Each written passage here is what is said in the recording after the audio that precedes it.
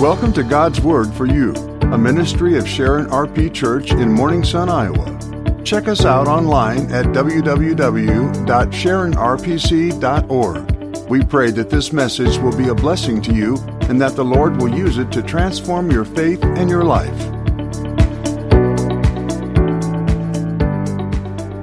Will you please open in your Bibles with me to Mark chapter 4, and we'll begin at verse 35. Mark chapter 4, beginning at verse 35.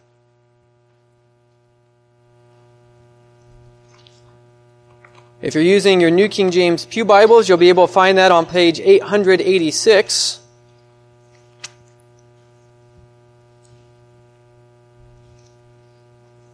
Mark chapter 4, beginning at verse 35. Brothers and sisters, this is the perfect, infallible rule for faith and life. On the same day when evening had come, he said to them, "Let us cross over to the other side." Now when they had left the multitude, they took him along in the boat as he was, and other little boats were also with him. And a great windstorm arose, and the waves beat into the boat, so that it was already filling. But he was in the stern, asleep on a pillow. And they awoke him and said to him, "Teacher, do you not care that we are perishing?"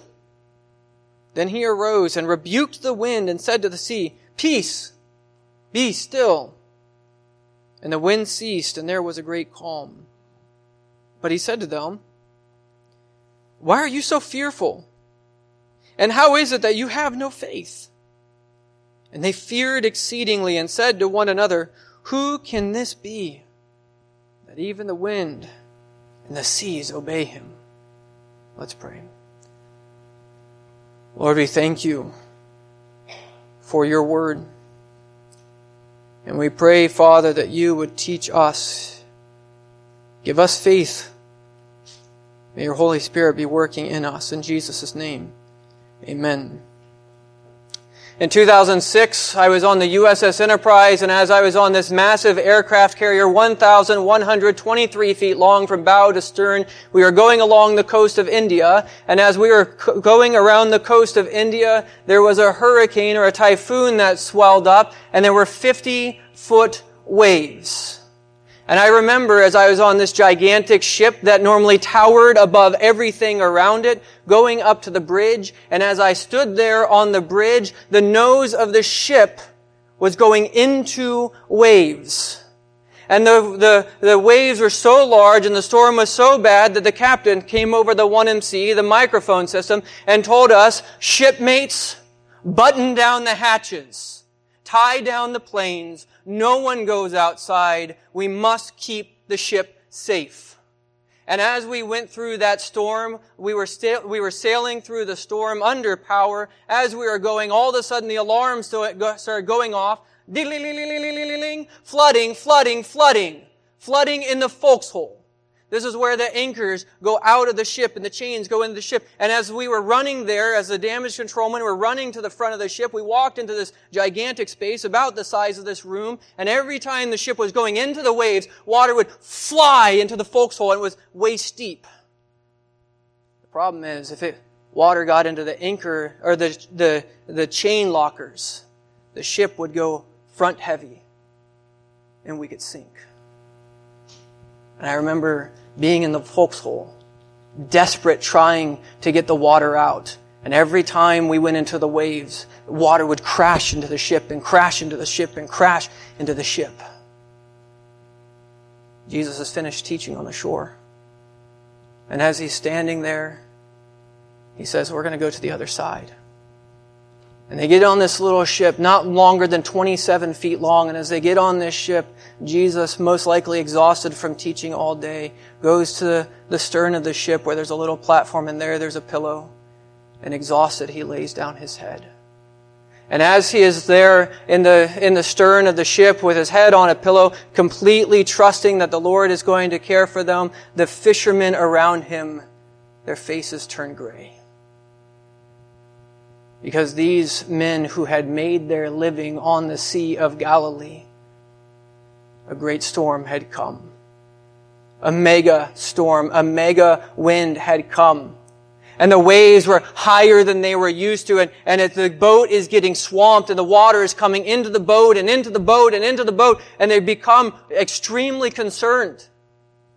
And they go to Jesus and they wake him up. And notice what they say. Teacher, do you not care that we are perishing?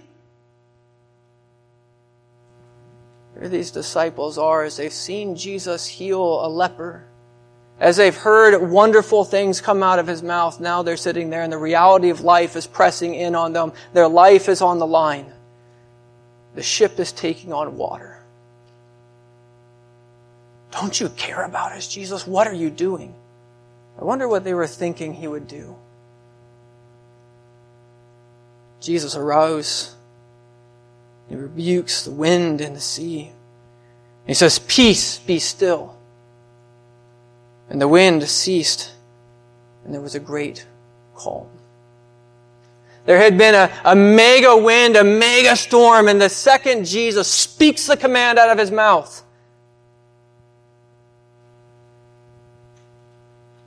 silence. I wonder if you could hear the seagulls again. I wonder if the sun poked through the clouds. And what is the response? Jesus asked them, "Why are you so fearful? How is it that you have no faith?"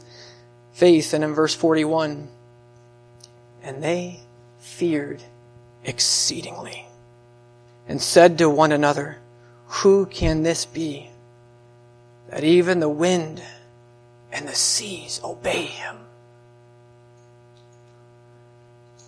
I don't know what the disciples were expecting when they said, "Teacher, don't you see that we're perishing? Why don't you care about us?" But what they did not expect was what he did. Jesus stands up and he does something that only God himself could do. You go read Psalm 67, Psalm 89, or Psalm 107. And the Jews sang it time and time and time again in their families and in the synagogues. It was God who stilled the wind and stopped the sea. Jesus doesn't have to conjure up some miracle. Jesus doesn't have to say some incantation. Jesus doesn't... It's almost remarkable. What does he do? He speaks. And creation listens. He speaks. And his word is more powerful than the wind that made them fear for their lives. And it makes them afraid. They were really afraid of the storm. But now they're exceedingly terrified as they realize the man in the boat they had way underestimated. This was not any mere man, but this was God himself in the flesh. This was Jesus who Colossians chapter 1, I normally don't do this, but I'm going to encourage you to get out of the gospel and go with me to Colossians chapter 1. Colossians chapter 1, and I want to read to you how the Holy Spirit teaches us about Jesus in Colossians chapter 1.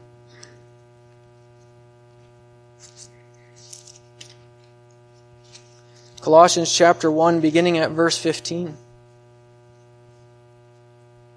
Speaking about Jesus here, He is the image of the invisible God. The word there for image is icon.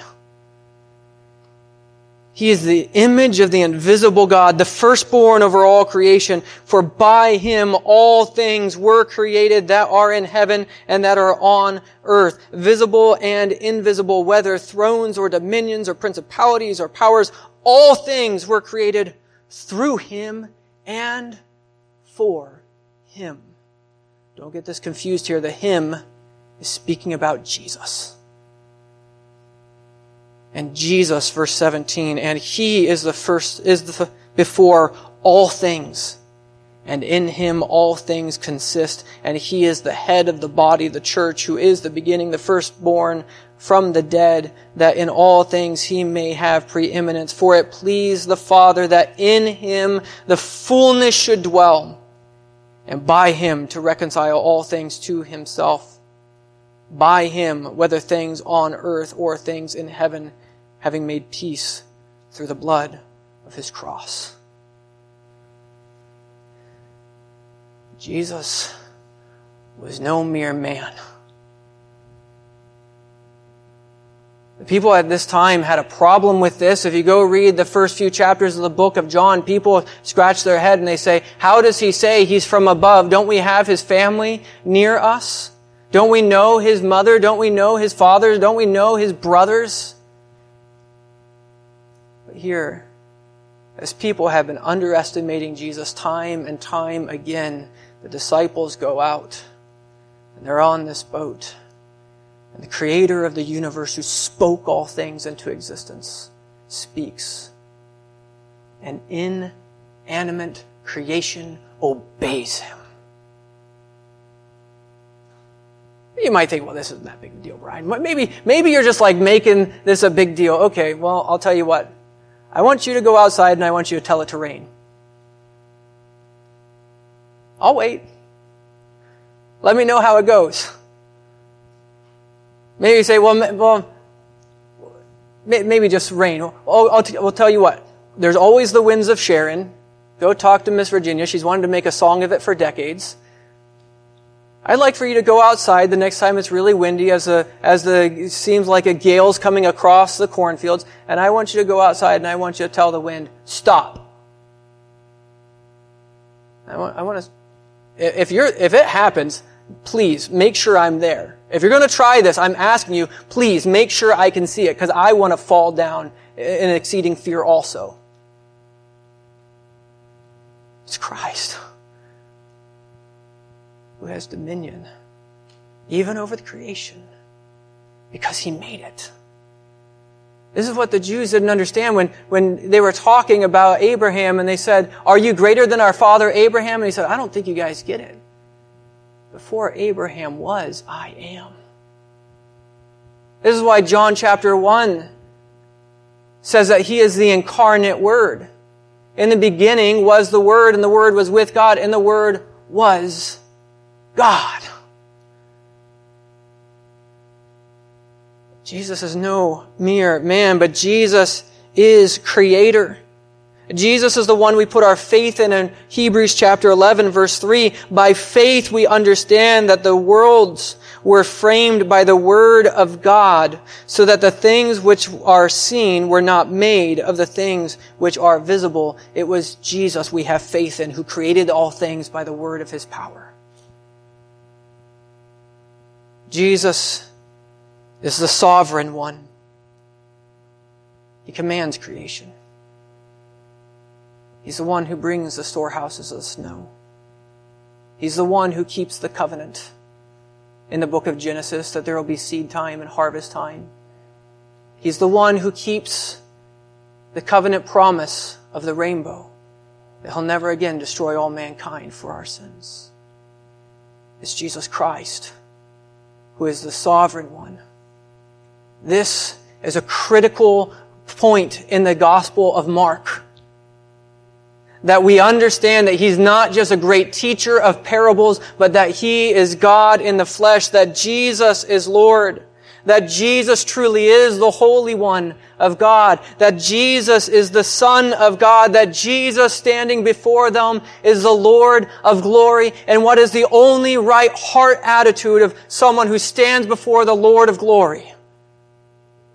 But to tremble in fear. Have you ever read through the Bible before? When God appears to people, they fear. They fear. They fear. We've got this difficulty in our Christian faith, don't we?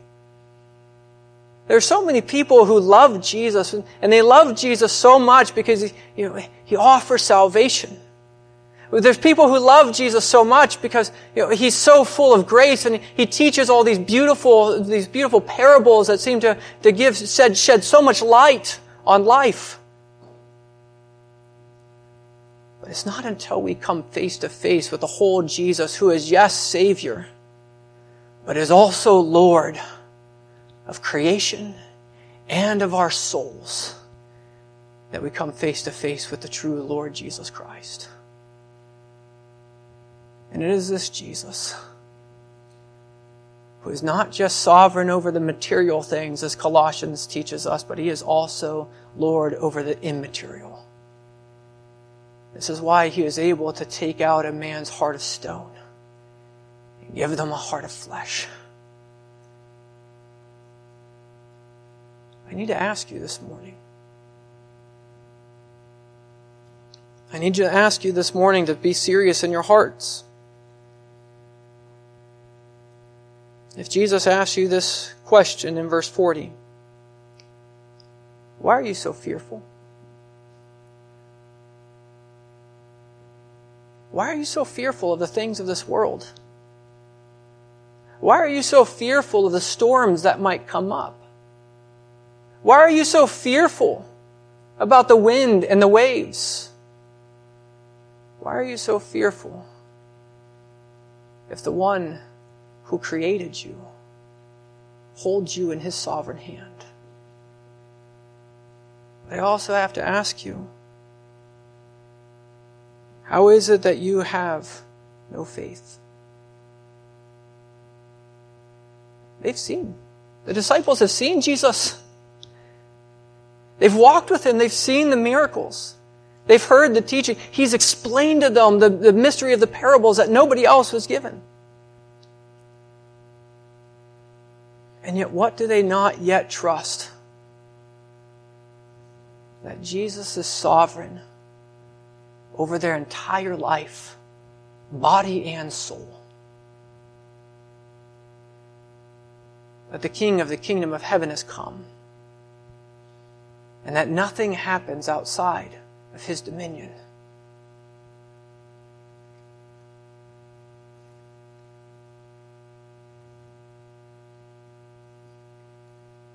And some of us find ourselves in this place, don't we?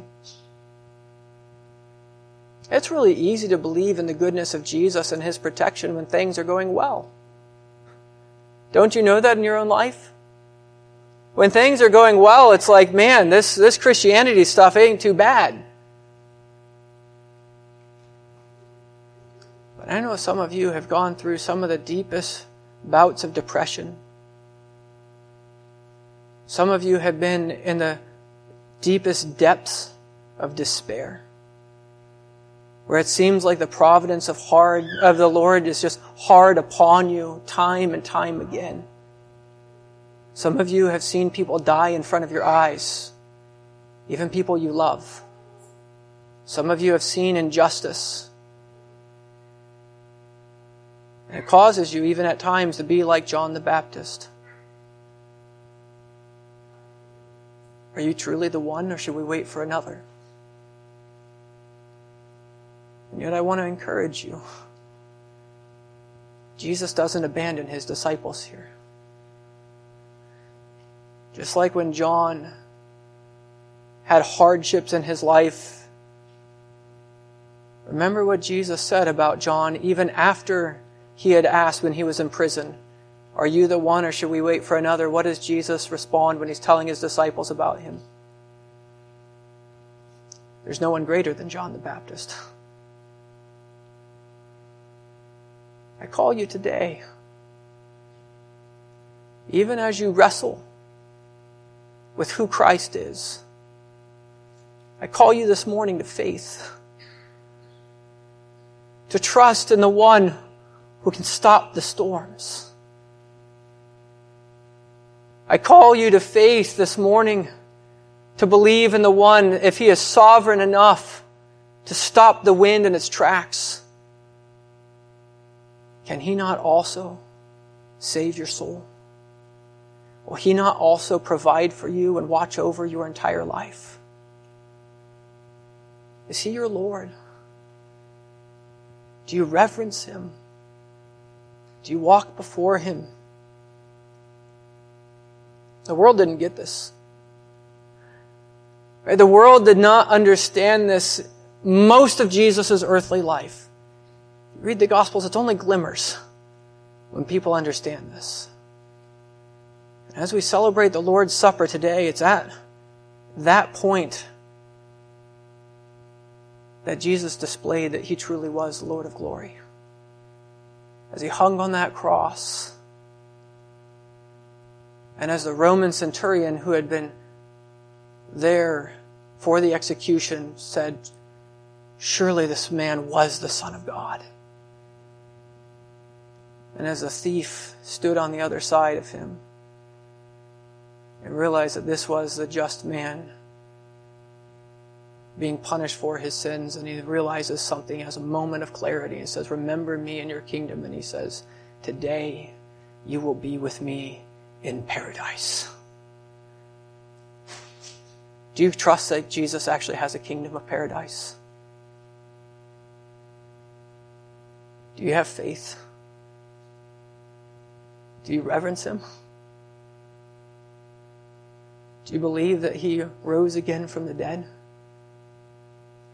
And that he has ascended up into heaven? Do you believe that Jesus has prepared a place for you? A place in his Father's house? Do you believe that Jesus is Lord? Do you believe that he's Savior?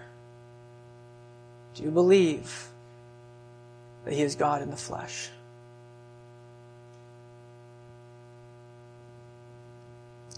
As we come to the Lord's table, that's what we're proclaiming. I'm going to explain that more in a moment, but I'd like for you to turn in your Psalters, and we're going to sing Psalm 24, Selection C. Please stand if you're able, and we're going to sing Psalm 24, Selection C.